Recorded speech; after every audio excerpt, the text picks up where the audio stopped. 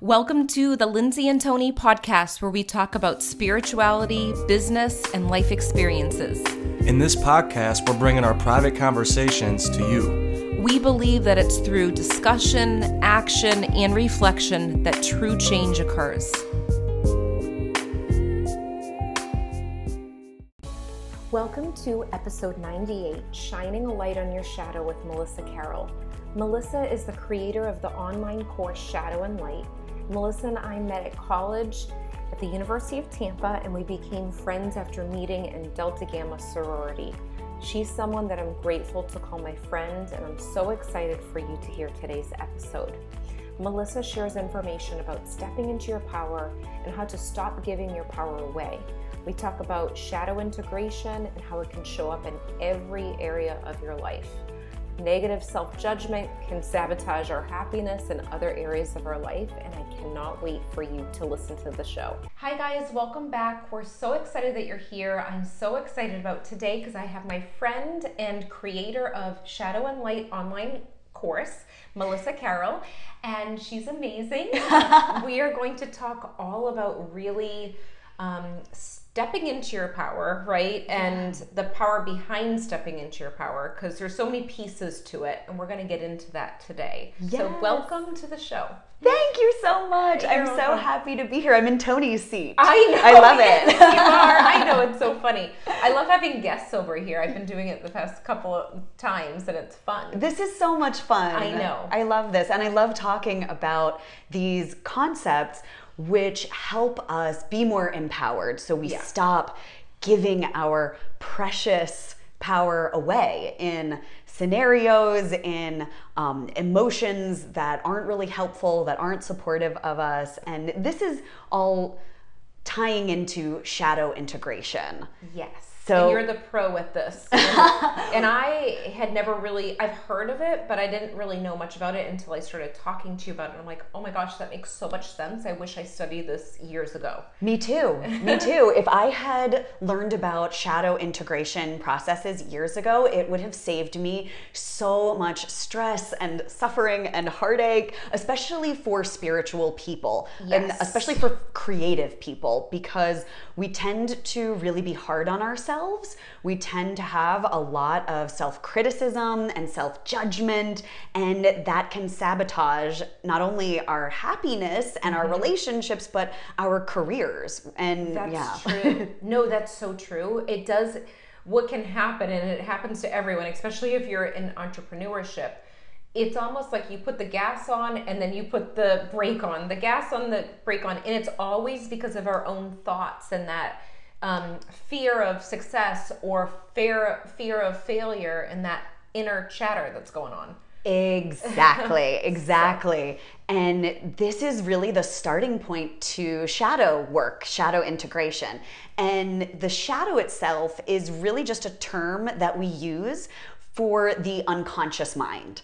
And if you think about like an iceberg, this is a really common image. You know, you have the water line, the top of the iceberg is your conscious mind. These are all the things that you are consciously aware of, your likes, your dislikes, your preferences, your opinions, all that stuff that you know, that you believe. That's your conscious mind. That's the tip of the iceberg. But we know that below the water's surface, there's a much bigger glacier underneath. That's your unconscious mind. And your unconscious is really those more powerful drivers, those motivations, and those beliefs that are influencing how you feel about yourself, how you feel about the world, and that shapes your behaviors and your emotions. That it really governs how we live our lives, and the trick is we're not aware of it, you know? Exactly. And then we bring in these situations that connect to the things that we do or don't want.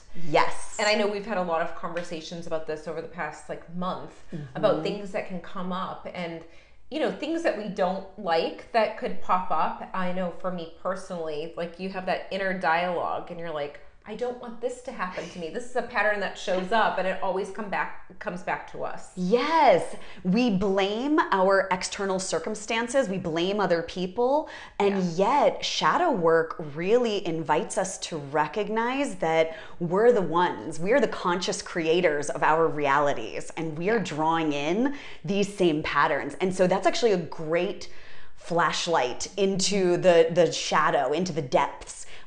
This is why shadow work is so important. It's so powerful because we aren't aware of this stuff. But like those themes, those patterns, and those scenarios, or like those people that keep showing up in your life, that's pointing you toward unresolved shadow stuff. Yes. Yeah. So I think when it gets to that point, because it could happen to me like the same thing for years and years until I start getting sick of myself telling the story. Exactly. I don't know if that's what normally happens with, I know you have a whole online course on shadow work. So you probably have different people coming in and they're in different situations, but when is it that it hits someone that, oh wait, that's my shadow, that's part of me? Yeah, this is the first stage of shadow. It's shining the light on your shadow to discover what's really there. And like we just mentioned, if you start to get curious and you start to observe, there are a couple quick ways that you can figure out what's in your shadow. Oh, okay. Those same scenarios that keep coming back for you, that's a good sign. Like, oh, I clearly haven't resolved this issue within myself. My friend, she was a participant in our 8-week shadow work course. She had this great phrase, I'll never forget it. She says, it's like the same problems keep showing up in my life. They're just wearing different outfits. Oh, I love that. It's like you change a career because you're unhappy with your boss or you're unhappy with that situation, but you find the same emotional undercurrents bubbling up even though you switched jobs. You move to a new city, but you're still taking your shadow with you to that new place. That is such a good way of putting it out there. That makes so much sense. And another really good way to look at what's in your shadow is to discover your shoulds and your shouldn'ts. This is that inner dialogue, that chatter that you were saying. Yeah. That's what's always running in the background of our brains. And if you have this background chatter, don't worry. You are not alone. You are not wrong. You are not flawed. You are not bad. It's super common. We all have it.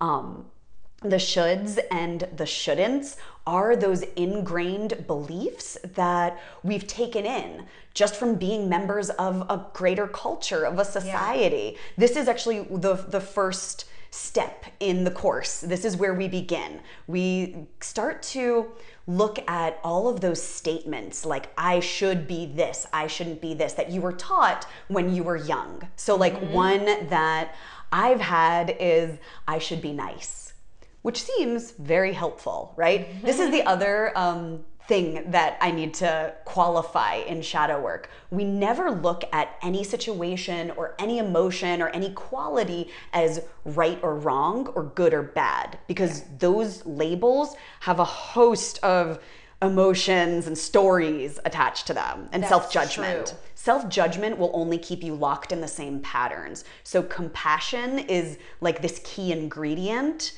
that can help us start to shift our energy and gain our power back. So as you're looking at your shoulds and your shouldn'ts, be curious and be kind to yourself through the process. And like, so if you're like me and you had a story, if you were taught growing up, you should be nice, right? Like I was as a young child, it was like, Melissa, you should be a good girl. Yes. So what does that mean? That means, not maybe yelling or speaking up. So that translates to me 36 years later as not wanting confrontation or overanalyzing every situation because I want to be seen as nice. Yeah.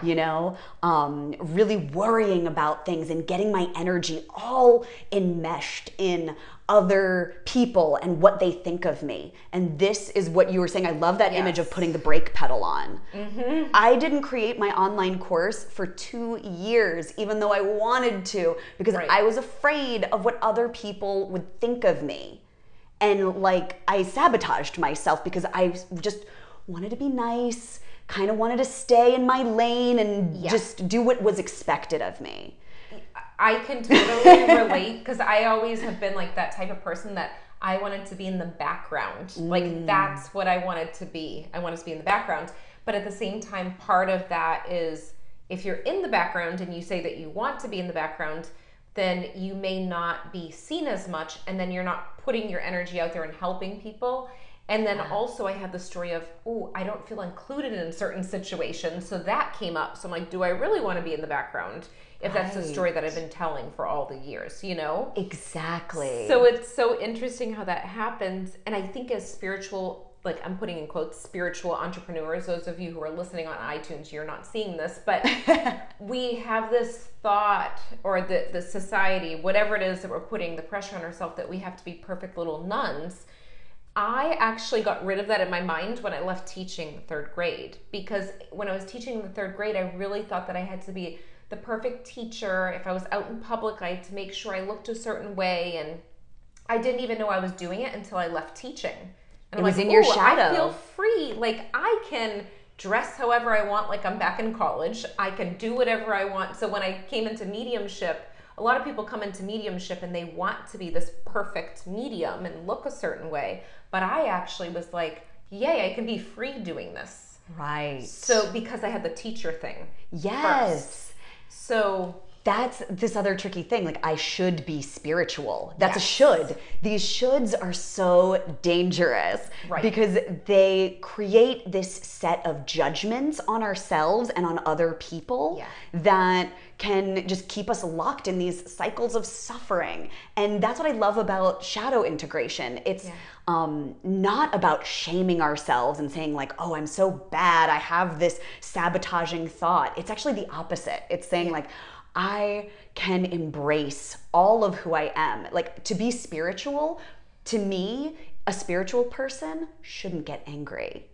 But you're human, right? And human beings feel anger. Human beings feel every piece of the spectrum of what it means to be alive on this planet. Exactly. And so what do you do when you have a bout of anger? Do you immediately judge yourself and be like, oh gosh, I'm supposed to be so spiritual. I should know better. I should be more evolved, right? Now we're in this cycle, this mental chatter that's a downward spiral. Yeah, and then it makes you forget what you're even angry about, and you feel more guilty about being mad than the actual emotion that was coming up in the first place. So it is like a cycle. It's so true. Guilt and shame are like these heavy coats that wrap around these shoulds and shouldn't beliefs, these thought patterns that we have.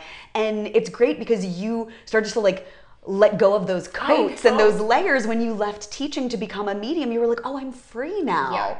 That's so beautiful. And that, I think that's why I, like, when I'm teaching the other mediums, whether it's about business and mediumship or, you know, talking about mediumship development, my big thing is don't conform into any one way to do mediumship. Right. Even if I'm teaching, I'm like, if it doesn't resonate with you, if there's certain areas, like, leave that behind and take the things that resonate with you by your own experiences too.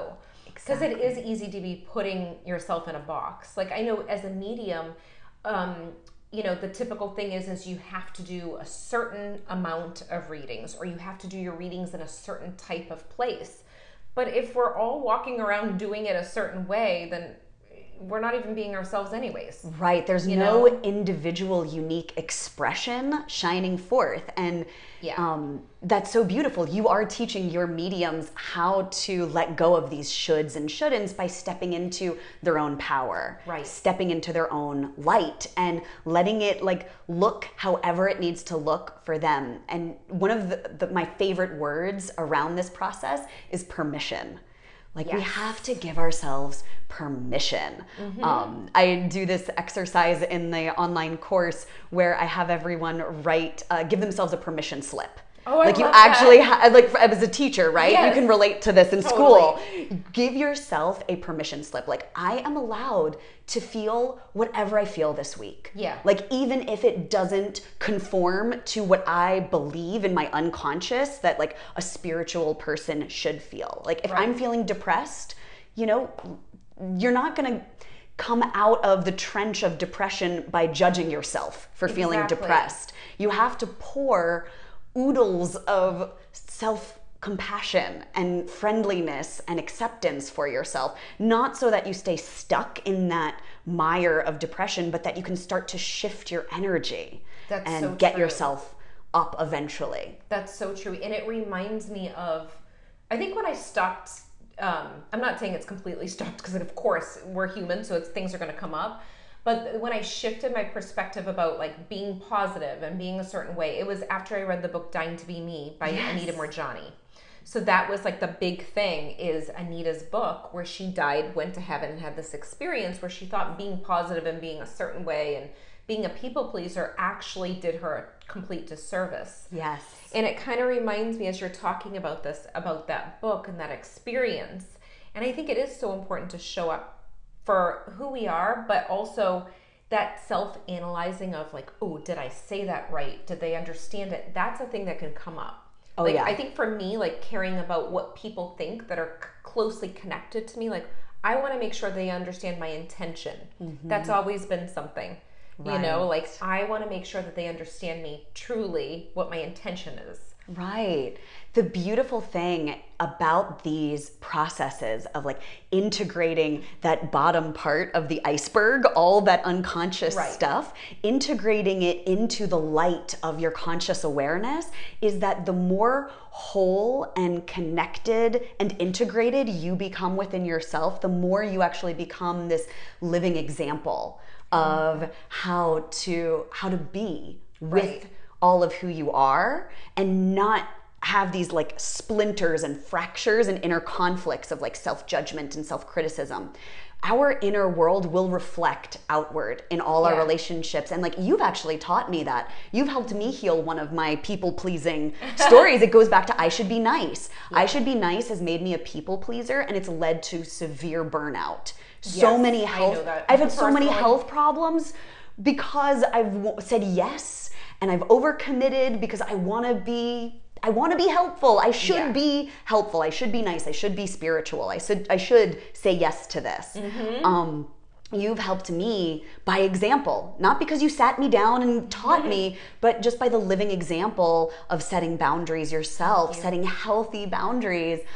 That's an expression of self-love. That's an action that reveals like, no, I have to honor my energy. I have to honor my power. Your energy and your power are the same thing. Yeah, that's so true.